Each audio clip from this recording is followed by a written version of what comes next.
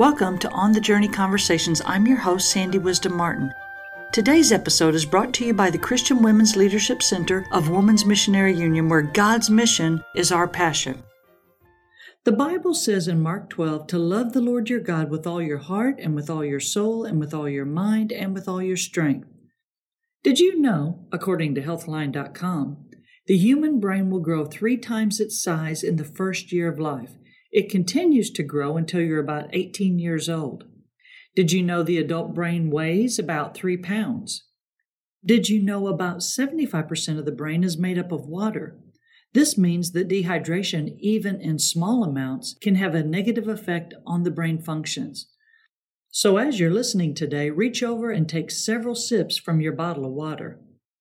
Today's guest is Sylvia DeLoach, and she has spent a great deal of time researching how the brain works. She has a degree in speech and English from East Texas Baptist University. Sylvia lives in Richardson, Texas. She has taught in public school, then she served on the staff of a local church and with National WMU. Her last assignment was that of a missions innovator. To say Sylvia is a lifelong learner may be the understatement of the year. Sylvia is an exceptional thinker.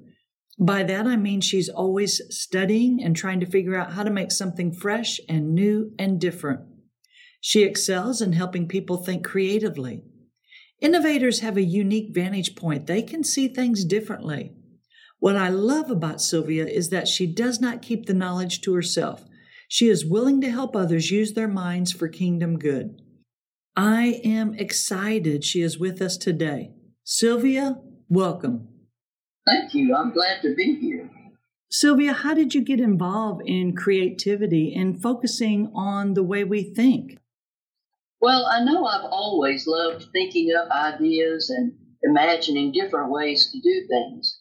But what brought that old habit into a sharp focus was my being assigned a new role with WMU, Missions Innovator. I remember that. I looked up the word in the dictionary, and I found that it means to introduce as something new, to renew, to make changes, thus requiring me to become one who does those things. I knew there were many books on the market about that buzzword innovation, and I began to select some that would help me prepare. But as I began to do that, I realized that the first book I should consult would be the Bible, because I wanted all of my work to derive from what God's Word says about thinking. So I took a paperback version of the Daily Walk, Read the Bible Through, and I armed myself with highlighters and I began to read. It took a long time, and I was amazed at all the information that had surprisingly been there all the time. When I finished the Bible, just for fun, I went back through to see what the first and last highlighted references were, and I actually think they connect. In Genesis 6:5, I found this verse describing mankind. All the inclination of the thoughts of his heart was only evil all the time. And I found the last verse in Revelation 17:9, which says, this calls for a mind with wisdom. So Sylvia, you read the Bible cover to cover, looking specifically for anything about thinking. That is incredible. I certainly did, and in that search through the Bible, I highlighted any verses which mention not only the mind, but also the brain, thinking, reflecting, pondering, remembering, discerning, and understanding. I discovered one line in a very familiar verse that stopped me cold. Matthew 22:37. Jesus is giving the 2 commandments to his followers. His words in Matthew are recorded again by both Mark and Luke, but the one line that caught my eye is not in any mention of the Old Testament commandments, and this is the line, thou shalt love God with your mind. As I began to ponder about that line in Jesus' first commandment, I found myself wondering, how can I do that? Love God with my mind? Now, over the years, I'd heard sermons and lessons focusing on that verse, but it was always about what you put into your mind. Not filling your mind with the bad, but only the good things. I think I had that lesson down pat because I remember sitting at a lunch table when I was a junior in high school, watching the girls at my table as they passed around a book for everyone to read a selection from. I already knew from what I had heard that Peyton Place was not a book I should read. Uh-oh. That day, I obediently passed it on, and I was grateful no one seemed to care that I didn't even put that in my mind. Good for you. Well, that rediscovery of a line in Jesus' command would become my marching orders for work as an innovator, and ultimately, marching orders for my life even now. It's wonderful to know the things we should put in our minds, but it's quite another thing to know how God wants us to use our minds. Sylvia, how do you live out this understanding? Well, this is my interpretation of what it means to love God with my mind. We can love God with our minds by doing our best thinking when it comes to the things of God. Okay. So, Sylvia, give me a biblical example of what you're talking about. Well, the first Bible character I found who represents this ability well was Miriam. Miriam could not only think on her feet, but she could come up with creative solutions. Remember, she was only told to stand at a distance and watch baby Moses in a basket on the river so the family would know what happened. Yes, I remember. But when the Pharaoh's daughter found Moses, Miriam quickly went forward and offered to find a Hebrew nurse for the baby. His own mother became that nurse, and the rest is history. All because God used a young girl who thought quickly and creatively. That is an amazing example from the Bible. Well, what have you learned from some other books? I remember the first book I bought to prepare to be an innovator. It was a college textbook entitled The Diffusion of Innovation. Oh, my goodness. Wait a second. You bought a college textbook called Diffusion of Innovation. You read it, and you still wanted to be an innovator? Well, it was a huge book, but it didn't take me long to learn a very important lesson. What lesson was that? Well, it told a story of a medical group going into a remote village in Peru. They took medications that would help the people escape the diseases that were cutting their lives short. Okay. Since the doctors and nurses were strangers, none of the villagers would come to them for treatment. Finally, the one woman who agreed to take the medications was a sickly woman whom the other people had long avoided. They weren't going to be influenced by her at all. Sylvia, what do you glean from that story? The textbook made the point that sometimes innovations are difficult to accept, and it's better to build relationships first. Okay. That struck home to me, and it colored my whole approach to exploring missions innovation for WMU. I was never going to go into an assignment as an expert, armed with, here's what you need to do, and here are the materials to help you do it. Okay, well, if you're not going to go in as the expert, what did you do instead? The tabula rasa approach became my friend. Say that one more time. The tabula rasa approach became my friend. Can you define that? Well, it means a blank piece of paper. Okay. A clean slate. Okay. When I was working with a group, I went in with a blank piece of paper and a pencil. I saw my job as learning from them. I could focus on providing experiences that helped them to use their best thinking in the things of God, but they would be helping me fulfill another part of my role, which was to take their new ideas back to National WMU, who then could develop ways to help them use those new ideas. Okay, that makes sense. Sylvia, I have been to your house. You're a little bit of a fan of books, aren't you? Yes, I am. Yeah, it almost borders on hoarding. If I were honest, you have a little bit of a problem, don't you? Well, yes, I do. Yeah, you do. What are some other books that you've studied? Well, since purchasing that first book about innovation, I have found some great books to promote creative, critical thinking. I will say that at last count, I have well over 200 books, only about the brain, the mind, thinking, creativity, and innovation. Sylvia, 200 books on one topic. I am not at all surprised. And I have 27 bookcases in my house. I am not surprised by that at all. But next time I come, I want a tour of all 27. I haven't seen all of them, apparently. Okay, Sylvia, so you've got 200 books on 27 bookcases. I doubt we'll have time to cover everyone in this short podcast, but give me a sampling of what you've learned from maybe 2 or 3 of the books. Okay. In her book, Our Spiritual Brain, Barbara Bruce integrated brain research and faith development. The first half of her book deals with the functions of the brain, and the second half gives you brain-friendly applications to use in the Christian education setting. It's fascinating. And then in Quantum Learning by Bobby DePorter, I found a thinking styles inventory that I've used with WMU groups all over the country. It allows a group of people who regularly work together to discover their individual thinking styles and then learn how they fit together as a group. Yes, I remember being part of those. So now, Edward de Bono's books are favorites of mine. De Bono is considered the father of lateral thinking, and it's been fun to develop activities that help people to think laterally, which means solve problems creatively by looking at them from a new or unusual way. When you're trying to help someone think creatively, how have you used those resources, those books? Actually, in thinking back over those last 2 authors, DePorter and De Bono, I remember developing a conference that I entitled From De Bono to DePorter to DeLoach.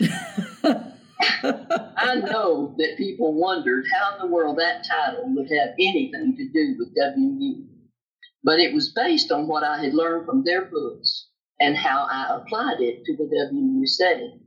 DePorter to De Bono to DeLoach, I'll do just about anything to get people's attention and pump up their thinking. And you do it incredibly well.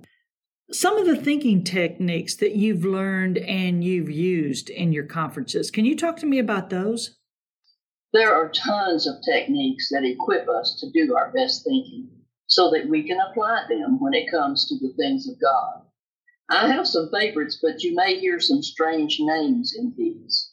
Okay, that's good. Tell us about maybe your favorite 5.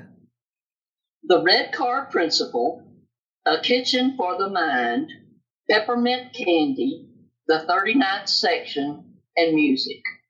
Okay, you've got to talk about all those. Can you tell us briefly about those? Okay, here they are in a nutshell. The Red Car Principle comes from a book entitled A Whack on the Side of the Head. It's an established thinking theory that goes like this. If you're in the market for a car and you know you want a red one, you go to car dealerships to look. You don't notice the cars of other colors, but you go straight to anything red. You buy a red car and drive it home, and for the first time, you notice how many other red cars there are on the road. Even your neighbor has a red car, and you never notice. The theory is this. If you plant something in your mind, it will come up in your thoughts over and over and over. You'll notice things related to it. Now, there are multiple applications we can make from that theory. I remember sitting in your conference and learning about the Red Car Principle.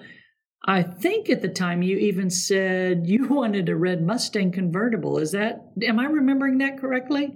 Yes, you are, and I still do, and it has still been vetoed. Oh, come on, Elliot. Too bad. All right, what's the second technique? I found an idea for the kitchen for the mind in a book entitled Think Out of the Box. The authors suggest that since we have a kitchen in our homes to feed our bodies, we need a place set aside to feed our minds. Now, in my house, you know I have a room called the Frontistery. I love the Frontistery. It's one of my favorite words you taught me. That means it's a place for thinking and learning. Mine is filled with those things that feed my mind. Music, pictures and paintings, plants, books, games, supplies, and such. Now, the technique doesn't require a room. The idea works even if it's a corner of a room. Any space where you can place things to feed your mind. I have really enjoyed your writings about prontosteries, and every place I've been, I've always been mindful to set up a prontostery. Thanks to your teaching. Thank you. Third thing you said was peppermint. Tell us about that, Sylvia. Well, from many sources, I have learned that certain foods feed your brain and help you think. Blueberries are great in the morning for a quick start. Some others are leafy greens, salmon, nuts, dark chocolate, and many more foods all affect our brains and the way we think. When I learned that peppermint candy increases the brain's ability to concentrate, I started sharing peppermints in my workshops and conferences. Remember, I'll do anything. And then, Sylvia, for number 4, if I understood right, I think you said something about the 39th section. What does that mean? Yes, this is one I made up. I have many books about Albert Einstein. I think everyone would recognize Einstein as one of the world's great thinkers. Absolutely. I learned that when Einstein died, not surprisingly, medical scientists studied his brain. The brain was dissected into many parts, and each part was numbered. Each numbered part, then, was labeled with its function in the brain. The part of the brain with which it does the deepest thinking was numbered 39. I learned that the 39th section of Einstein's brain was more densely constructed than any brain they had ever studied. Einstein didn't regularly use deep thinking. Knowing that about Einstein, I began a file and wrote 39th section on it. That one file has grown to many and even file cabinet drawer space now. But occasionally I love going back through the materials that once told me, you need to think more deeply about this. That is great. Helping us learn how to think deeply. I love it. And the last one, music. I'm pretty sure that's something we can all relate to. How does music help us think? Well, simply put, it does affect the brain. I've always loved music, and now I love it even more since I'm learning all the ways it affects my brain. In the book, The Mozart Effect, I learned about how his Sonata for 2 pianos in D major affects the brain. It's believed that hearing this piece of music actually raises the IQ. Knowing that, I often play it at the beginning of a workshop, telling everyone its benefits. But I also quickly tell them the effect doesn't last long, so we have to hurry. Oh, no. Tell us the exact musical piece again. Sonata for 2 pianos in D major. Okay. I remember one time when I played it, this lady was sitting there and told the person next to her that she couldn't even think with that music going. I was doing something good for her. Did she get up and leave your conference after you told her what it was for? No. She stayed? She stayed. Then we became friends. It takes a while to get used to my approach. I love it. All right, Sylvia, how do you want to wrap this up? I think a song and a scripture sum it up best. First, the song. The other day I was sitting in my monastery listening to instrumental hymns and reading. When the song Open My Eyes began, I sang aloud the words of the first verse. I couldn't remember the other verses, so I checked the hymnal, and I learned that the 3 verses in the song asked God to open my eyes, then my ears, and finally my mouth.